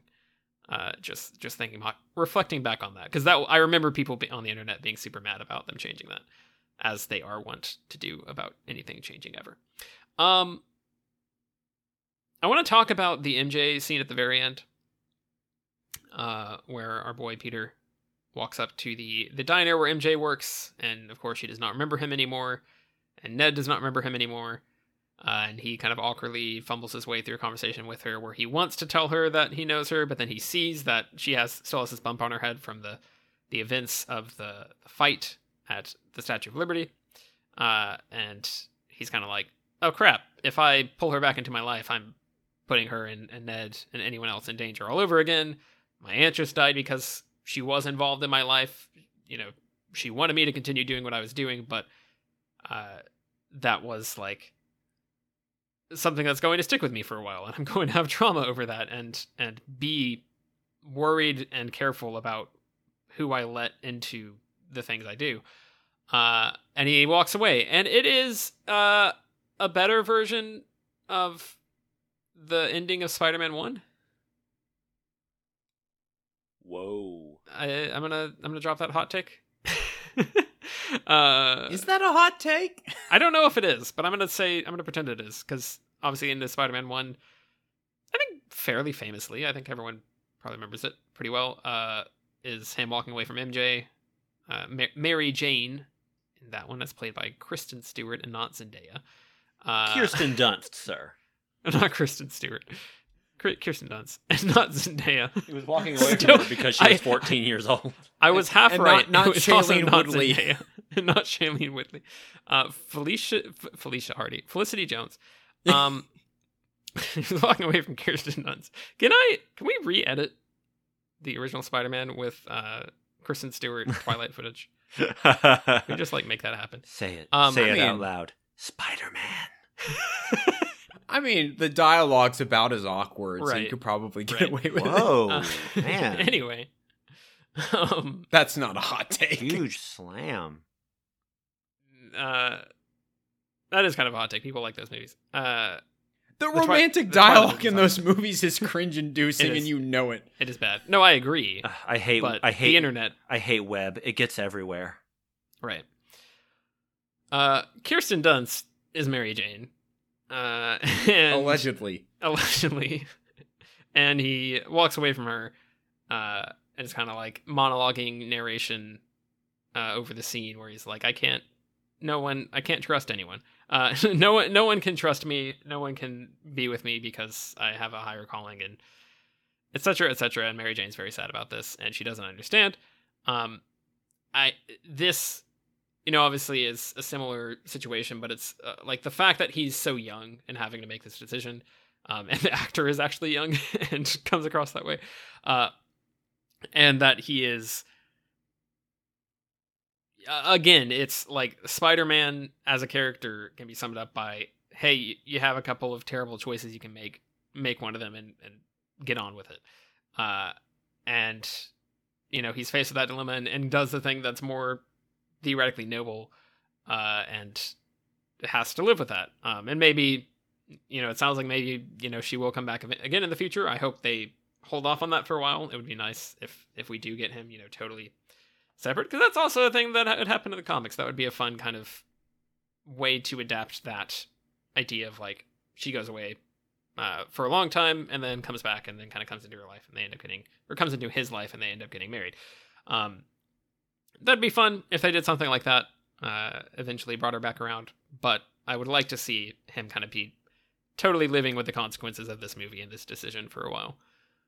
I think it's a really good,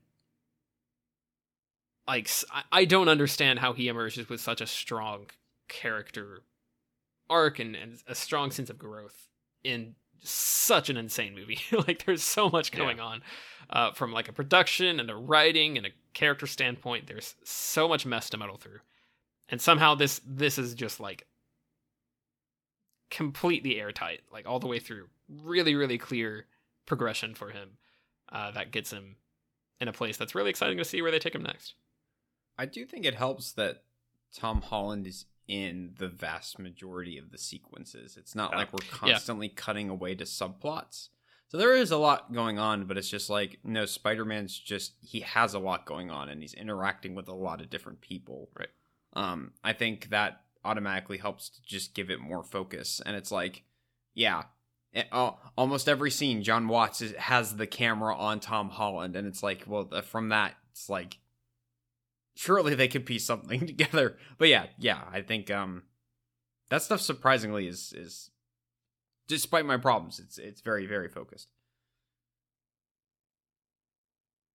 I did want to talk about the Doctor Strange fight because I completely forgot that happened in the movie. That's absolutely delightful when Spider-Man's playing keep away with the MacGuffin, the Bad Wish holder. Yes. I can't remember what it's called. But they go into is it the mirror dimension? Yes. And they have like a big fight with a bunch of moving trains and stuff, and it's all really, really cool, and it's all very Doctor Strange. And Peter beats him with the power of math, and it was great. It was delightful. That was fun. Which, that is also a fun, talking about John Watts kind of leveling up a little bit in this. Yeah. That is also a fun, like, oh, he's actually like, in the same way a composer might pull in a theme. He is playing with that kind of style that was established in the first Doctor Strange, and kind of making that his own a little bit. There's some fun throwing trains around. Spider-Man does a big math to stop Doctor Strange from leaving him in the mirror dimension. It's good times. I do actually like how that kind of, maybe this isn't even intentional, but it kind of pulls from even back in the first Thor, when Thor is explaining the Nine Realms to Jane, he's like, on my at Asgard, you would call this magic, but we call it science. And it's like, it's talking about the link between the two of them. And I like how it's like magic is science that we don't understand yet. Right. And so Peter is able to kind of make that connection and figure it out while he's in the middle of this big magic fight. It's great. I do like that they consistently remember that Peter is a smart kid. Like, yeah. Good times. Yeah, and the fact that it's not just that he wants to help the villains kind of fix their problem. The fact that he actively, like, he comes up with ideas. He's like, I think I can come up with a better inhibitor chip to help Doc Ock. Like, he comes up with that all on his own. And he tries to come up with a new goblin serum to fix Norman, and it just doesn't work.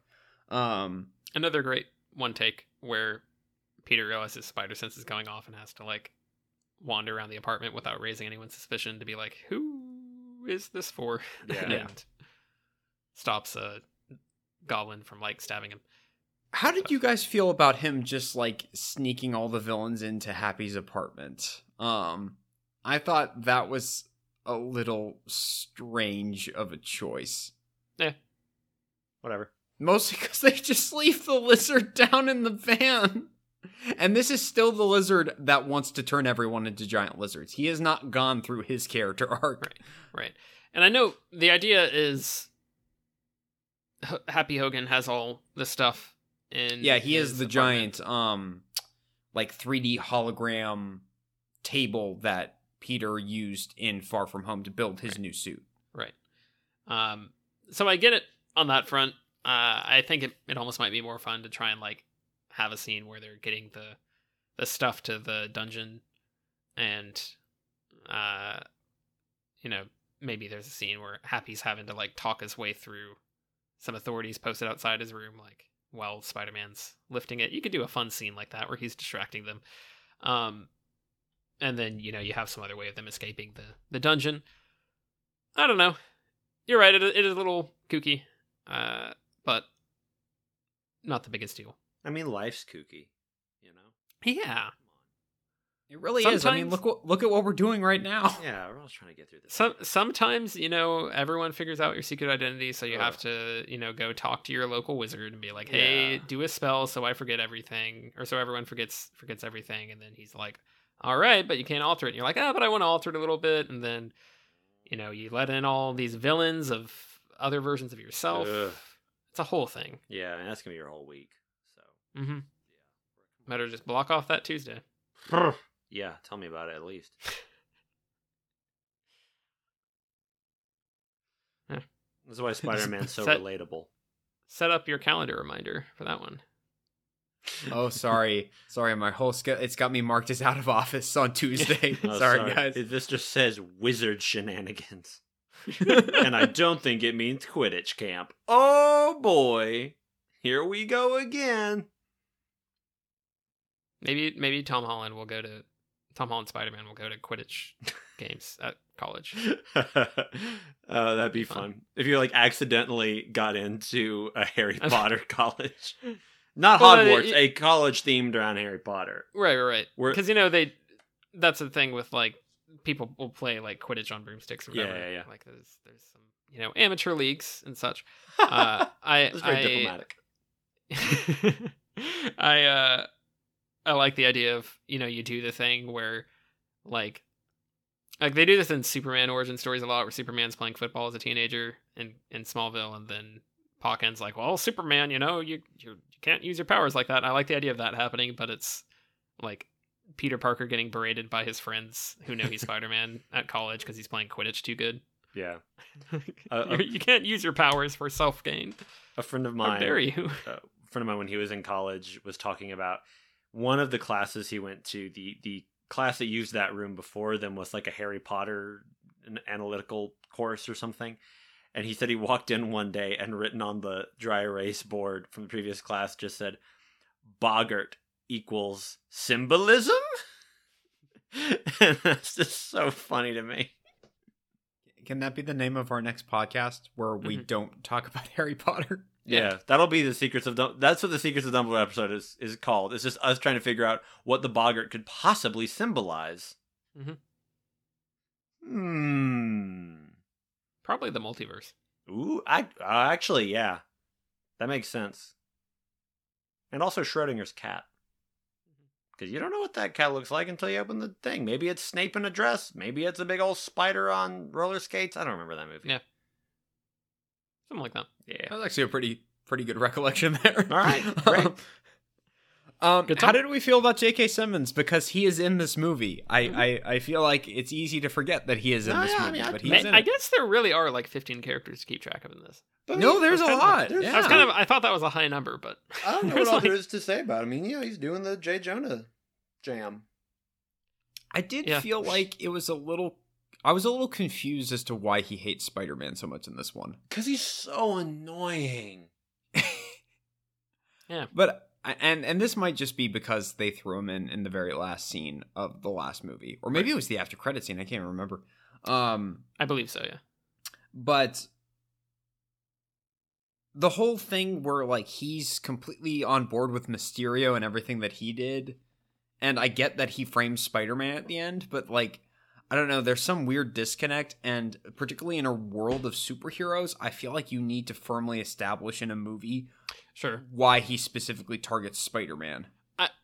I think it tracks in the sense that he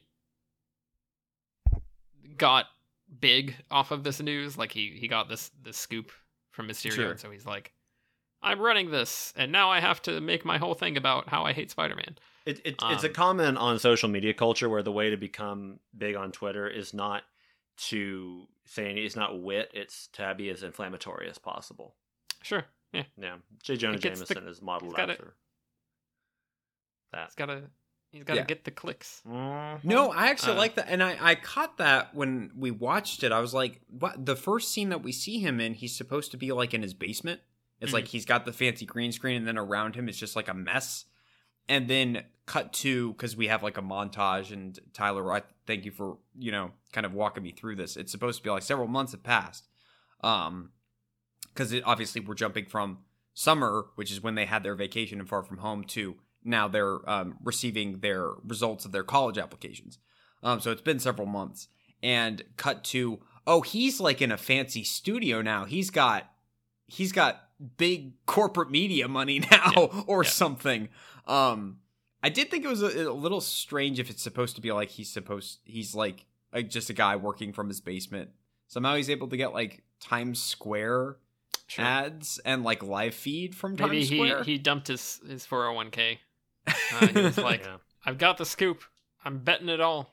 And then also, Alex, I'm going to send you a link to a folder that just is labeled The Paul Brothers, and I think you're going to have a lot to learn about hot takes. I don't know what they do, but I'm assuming it involves hot takes. What I'm saying is you can get famous now by just saying a bunch of dumb stuff. Oh, you're talking about Jake and Logan. Jake and Logan, yeah. The infamous, controversial... Right. The MMA samurai or whatever they do. Yeah. And not Paul Rudd, the much beloved actor. No. That would be like on your birthday. I'd send you a folder with a bunch of new pictures of Paul Rudd. Oh God! Bunch of glossy. He's got that smile, man. Oh, just a bunch of. Oh, this is gonna be 27 is gonna be my year. Look at all these glossy JPEGs of Paul Rudd. Look, the only thing that was holding me back from giving Ant-Man the Wasp an F was just his hypnotic smile. But yeah, I felt like J. Jonah Jameson's almost... I don't want to say he could be written out of the movie, because obviously he does serve a purpose, but like at a certain point, he's not as integral to the story as maybe I would like. The scene, I will say, after Aunt May dies and he kind of catches Spider-Man there, and obviously the police are shooting at him as he escapes. The scene where Peter's like standing on a building overlooking Times Square and it's raining, and all he is seeing is the broadcast of basically J. Jonah Jameson saying, everything you touch is ruined and gets destroyed and you're just the worst. And it's shot shockingly well. Mm-hmm. Like, it's absolutely beautiful. And I don't know, that was just very impressive, because I don't see that a whole lot in these movies. And I think that, like, that moment alone is enough. That in the beginning of this and / end of Far From Home is enough that, like, it will be worth it for him to be in this movie if we, start the next movie and he's, like, going on a tirade about Spider-Man. Yeah. While Spider-Man's, like, grabbing a coffee or something, listening to him on his phone. I think that you could establish him really well as, like, okay, this is now Spider-Man's sort of not arch nemesis, but like his foil at any given time. Yeah. So I'll be curious to see what they do with him. Kind of like you were saying about what are they going to do with this reveal that everyone knows Spider-Man is Peter Parker. I definitely was thinking, like, oh man, how are they going to follow up on J. Jonah Jameson there? And this movie doesn't do a ton with him, and I wasn't super disappointed by that, because there was so much other stuff going on that, like, I was just thinking back to how I felt leaving the theater after Far From Home, and I'm kind of like, this is probably better than what I was imagining it was going to be, like, all things considered, just based off that last scene. So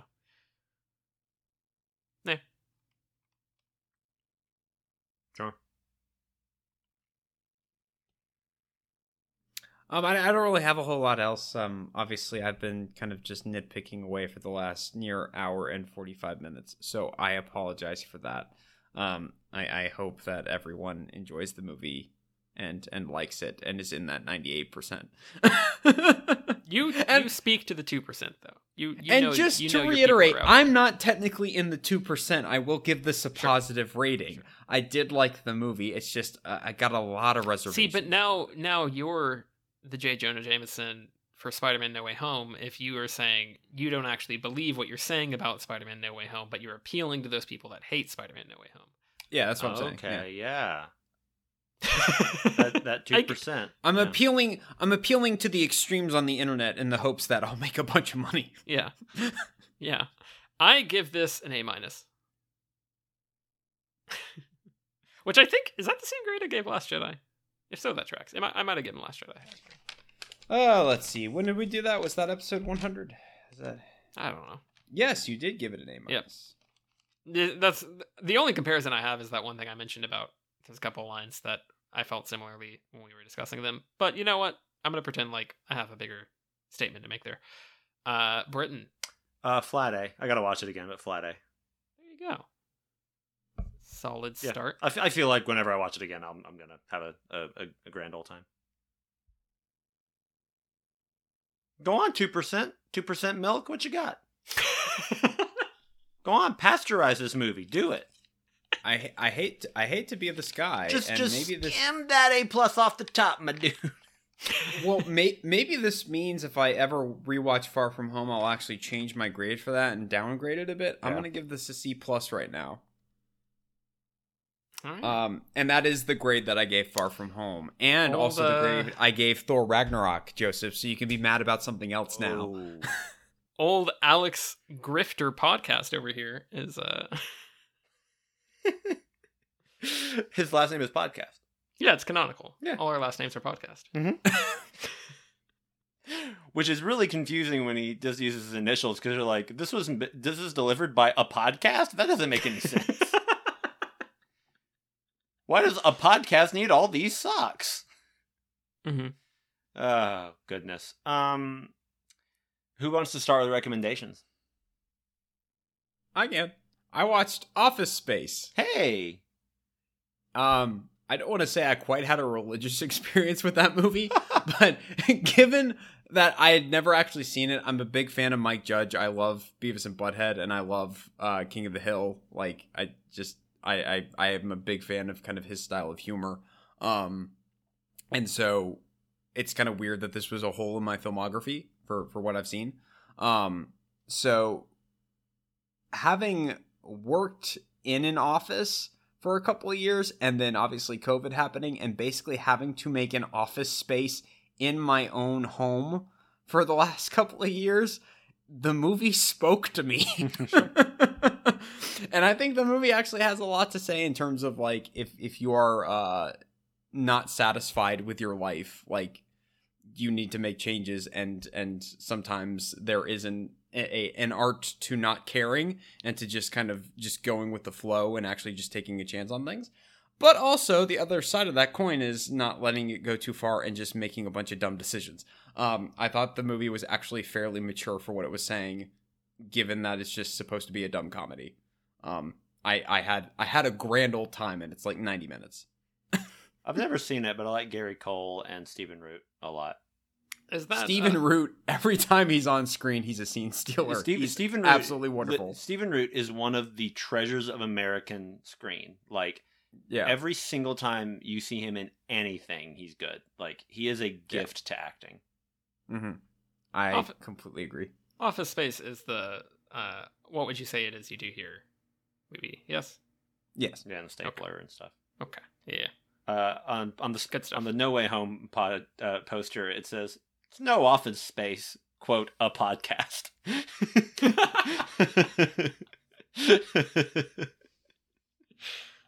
That was good. Good callback to 5 minutes ago. It's like goldfish humor I got.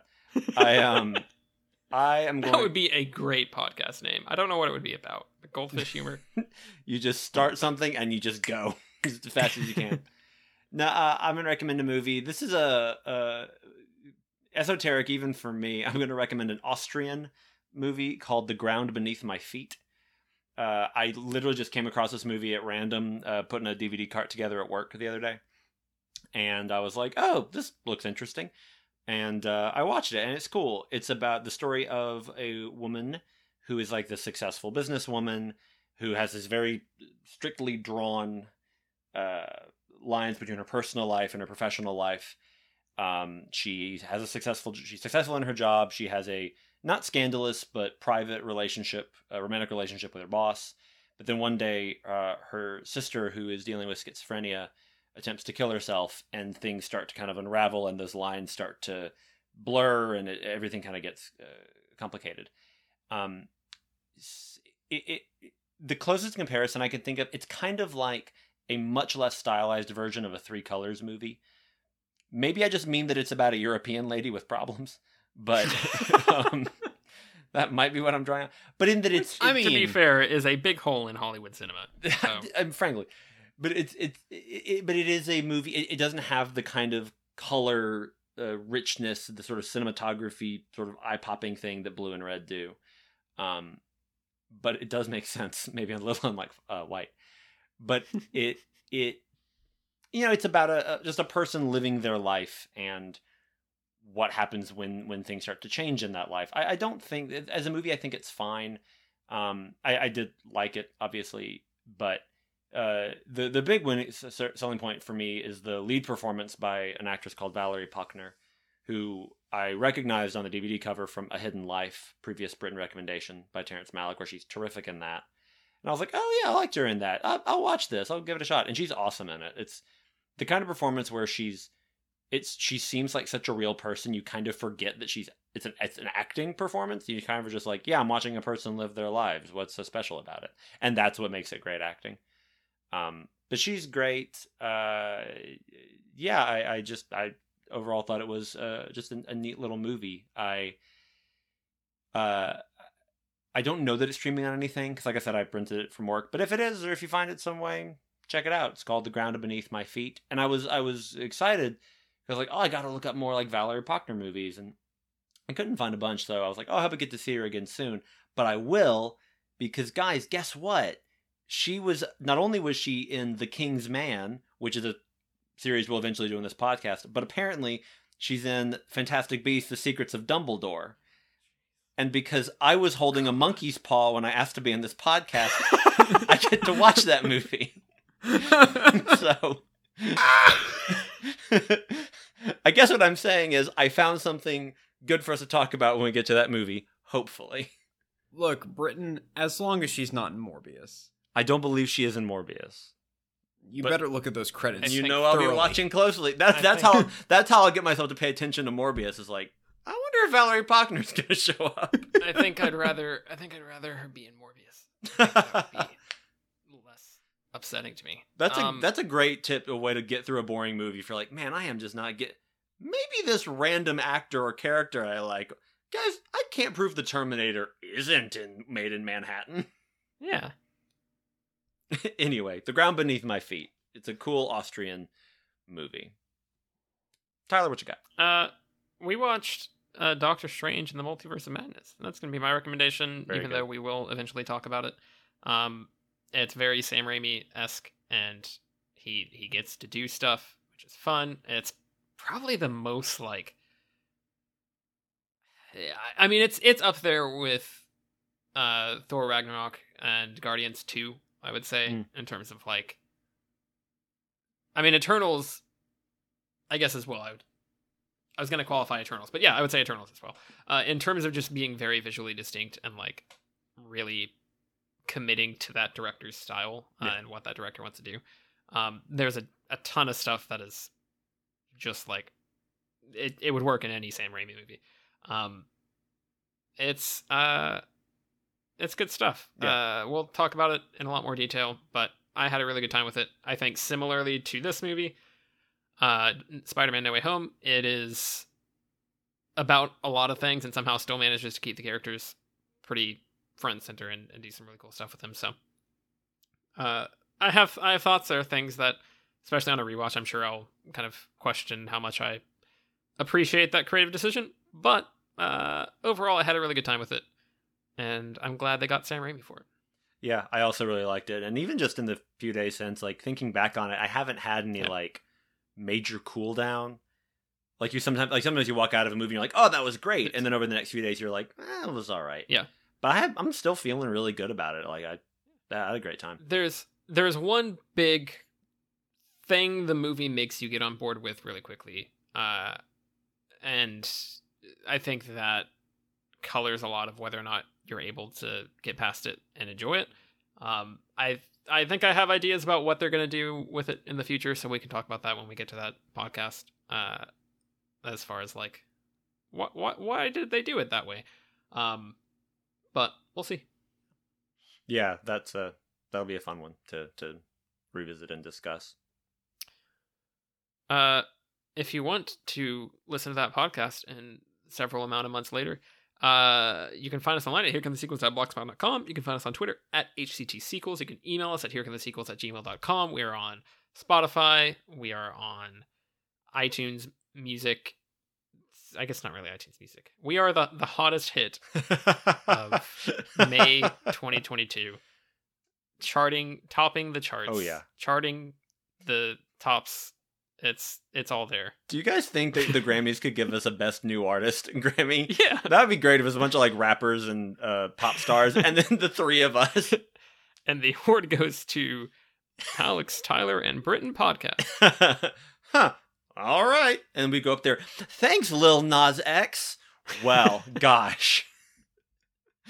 I'm just up there wearing like like jorts and a Han Shot First t-shirt. the standard podcasting uniform. Right. Of course.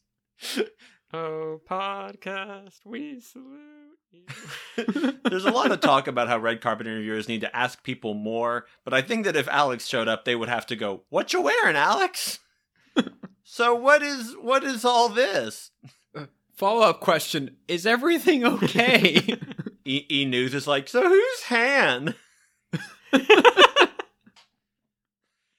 This is how Fast and Furious? What's going on? Is he getting justice for this one? What was your hit song? It was called Venom, Let There Be Carnage.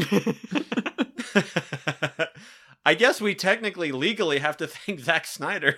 No, I was gonna say this will be the third Zack Snyder awards win. Right. He has 2 Oscar wins, and then he's gonna get a Grammy on behalf of us for Best New Artist.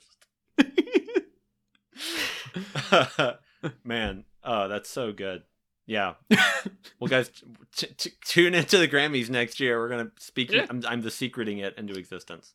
Do we want to announce our next movie since we're doing catch up, or do we want to let people discover? I think people, they could probably figure it out. Yeah. It's fun. Yeah. It's a franchise we haven't visited in a while, but we're going back in. Transformers.